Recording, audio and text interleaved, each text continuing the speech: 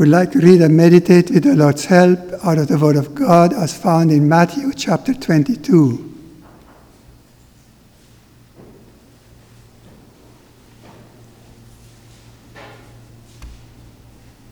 Matthew chapter 22.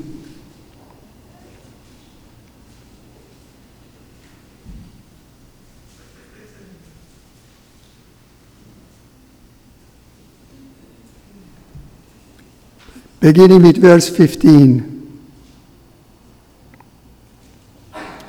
Then went the Pharisees and took counsel how they might entangle him in his talk. And they sent out unto him their disciples with the Herodians, saying, Master, we know that thou art true and teachest the way of God in truth, neither carest thou for any man, for thou regardest not a person of men. Tell us, therefore, what thinkest thou? Is it lawful to give tribute unto Caesar or not? But Jesus perceived their wickedness and said, Why tempt ye me, ye hypocrites? Show me the tribute money. And they brought unto him a penny. And he said unto them, Whose is the image and superscription? They say unto him, Caesar's. Then said he unto them, Render therefore unto Caesar the things which are Caesar's, and unto God the things that are God's. And when they heard these words, they marveled, and left him and went their way.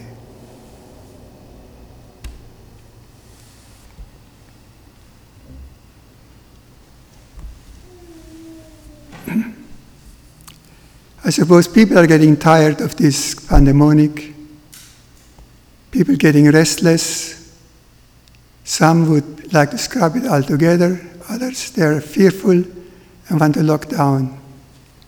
The news don't help, really, because they're contradicting and confusing. Even the government that gives directions, you have to read through pages to find out what really is the intent, rather than giving it in point form. So emotions are getting high, and something happens, and people right away get upset.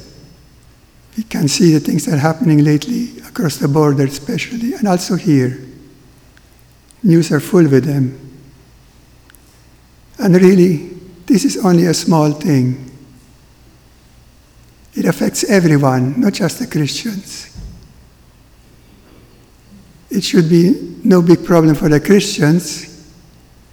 Beyond taking reasonable care and precaution, we should be at peace and not be upset about these things that are happening.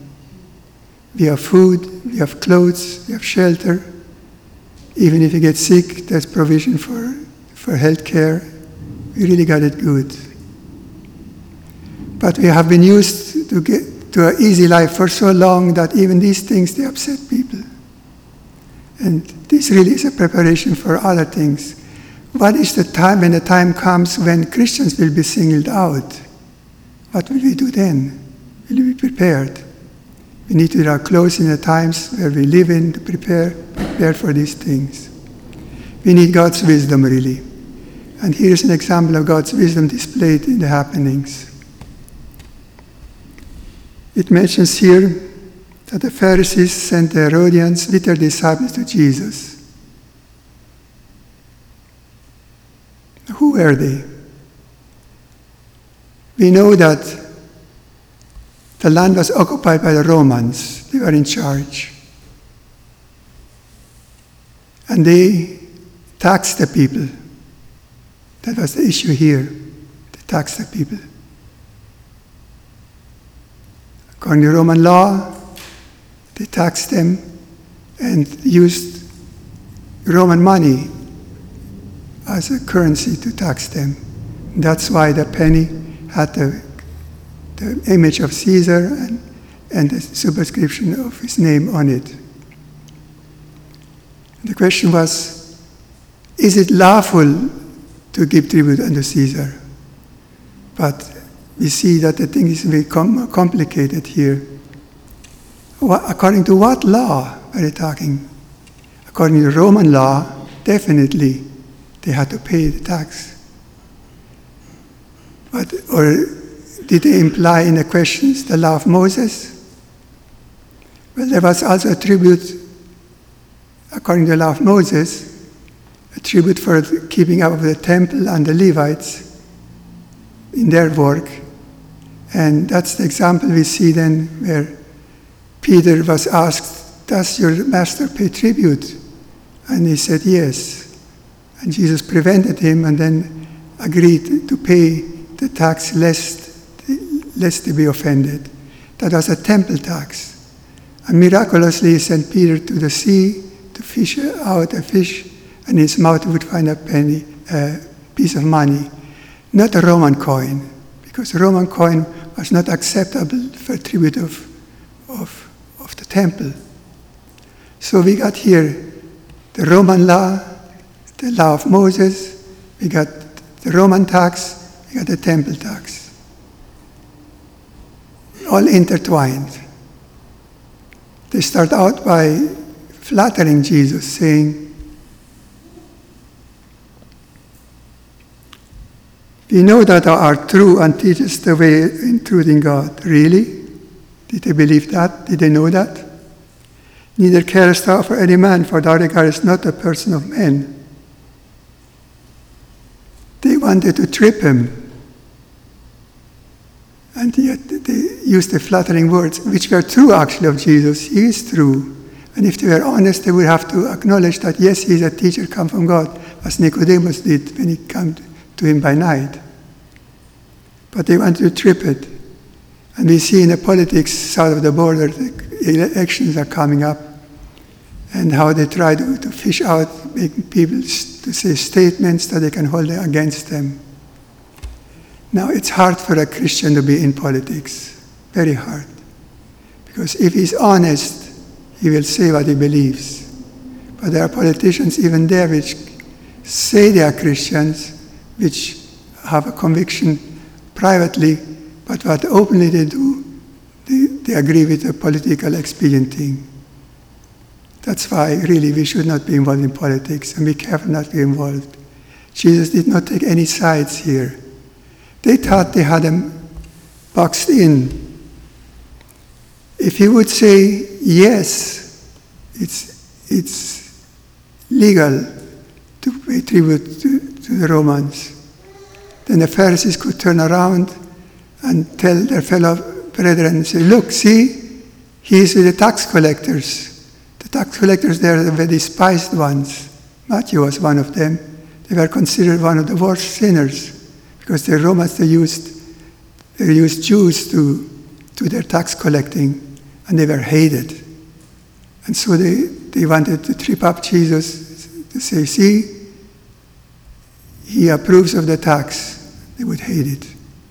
But if you would say no, then the Herodians, which represented the interest of Herod, who was a puppet of Rome, who upheld the Roman law, they could accuse Jesus of being rebellious, of denying to pay tax, and get him that way. So either way, they thought they had him. But God's wisdom is way above that. So he asked them, show me a penny. Whose is the image and superscription? They had admitted it was Caesar's. Caesar's. Therefore he says, render the things which are Caesar's, and unto God the things that are God's. And they couldn't say anything. They couldn't say anything. What a wisdom. They thought they had it all figured out, but the wisdom of God was way higher. Whenever I read that portion, I'm reminded of what James says.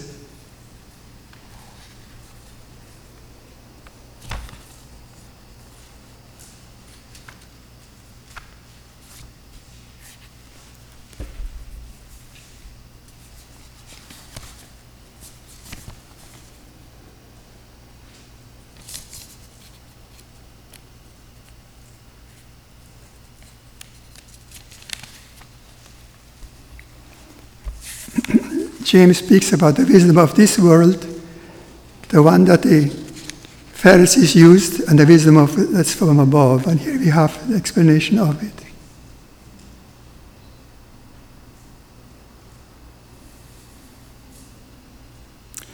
Who is a wise man and endued with knowledge among you? Let him show out of a good conversation his words with meekness of wisdom. But if you have bitter envy and strife in your hearts, glory not, and lie not against the truth. This wisdom descended not from above, but is earthly, sensual, devilish. And where envy and strife is, there is confusion and every evil work. That would describe the wisdom that the Pharisees used. But the wisdom that is from above is first pure, then peaceable, gentle, and easy to be entreated, full of mercy and good fruits, without partiality, without hypocrisy. And the fruit of righteousness is sown in peace of them that make peace. That wisdom that Jesus used in answering them, they could not argue with it. It was so convincing, so evident that acknowledges. We find the wisdom of God when it speaks to us, it's peaceable. It brings peace if we accept it. But if we reject it, we are fools. That's the wisdom that Jesus used. But it doesn't end there. He said, render unto Caesar the things to be Caesar, and unto God the things that are God's. What did he imply there? Were the Pharisees aware of it? About what image he was talking there? Man was created in the image of God. And although the image has been so marked because of the disobedience of man, like an old coin that has been so used and abused. I used to collect old coins, and sometimes you could not anymore hardly tell the image on it or the writing, but it was there still. And Jesus Christ has come to restore that image, if we allow it to be done. We are work in progress to restore the image of Christ in us, the image of God. What does God require as a tribute? Later on in the chapter we read, when they asked him about the great law, Jesus said unto, Master, which is the great commandment in the law? Jesus said unto him, Thou shalt love the Lord thy God with all thy heart, with all thy soul, and with all thy mind. That's what we got to render unto God, because we have the image, his image on us. Very special. But who can do it? Who can do it and say, I've done it? It's a work in progress. And tirelessly Jesus works with us. There's enough time to go on the portion of the scripture here. The same day came unto him the Sadducees, which say that there is no resurrection, and asked him, saying, Master, Moses said, if a man die having no children, his brother shall marry his wife and raise up seeds unto his brother. Now there were with us 7 brethren, and the first, when he had married a wife, deceased, and having no issue, left his wife unto his brother. Likewise the second also, and the third, and the 7th. And last of all the woman died also. Therefore, in the resurrection, whose wife shall she be of the 7? For they all had her. Jesus answered and said unto them, Ye do err, and not knowing the Scripture nor the power of God. For in the resurrection they neither marry nor are given in marriage, but are as the angels of God in heaven. But as touching the resurrection of the dead, have you not read that which was spoken unto you by God, saying, I am God of Abraham, and the God of Isaac, and the God of Jacob. God is not the God of the dead, but of the living. And when the multitude heard this, they were astonished at his doctrine. Again, the wisdom of God in a simple answer to them. They probably had that discussion with the Pharisees, among the Sadducees and the Pharisees many times. And so here the Sadducees thought they would take it to Jesus to try to see how he would explain it. Again, they tried to tempt him. And yet it was all along in the Scriptures.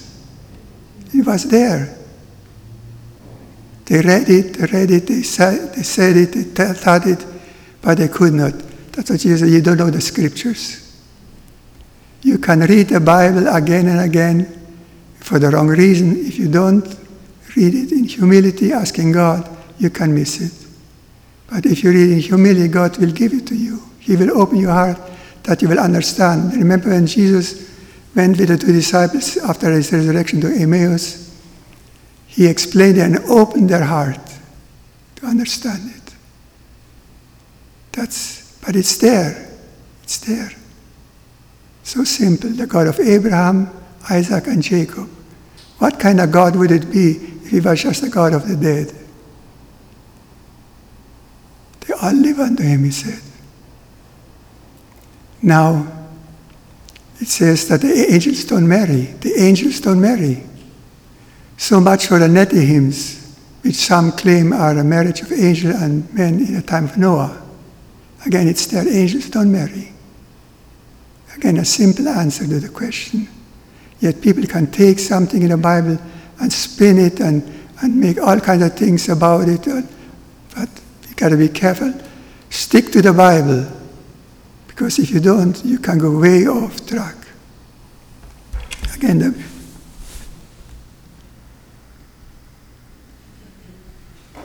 the wisdom of God.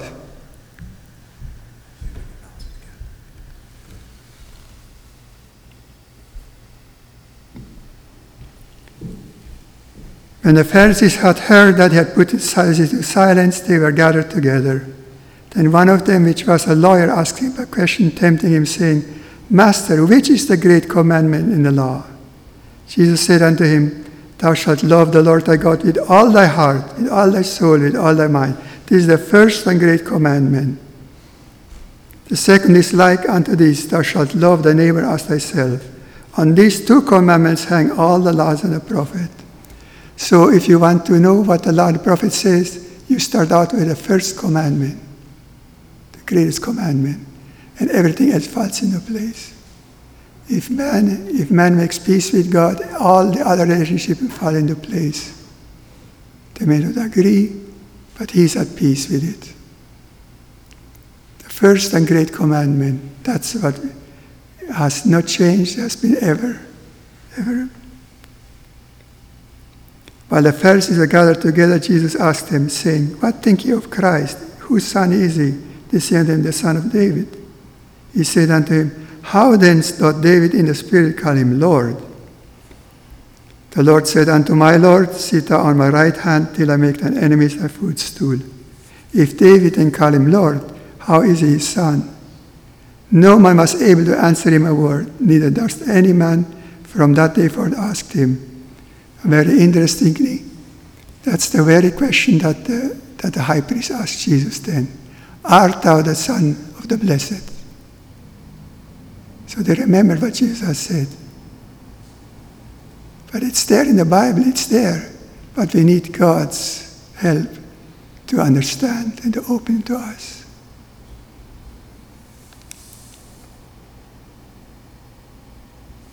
I haven't got anything else. May the Lord bless his word. To him be all the honor and glory. Amen.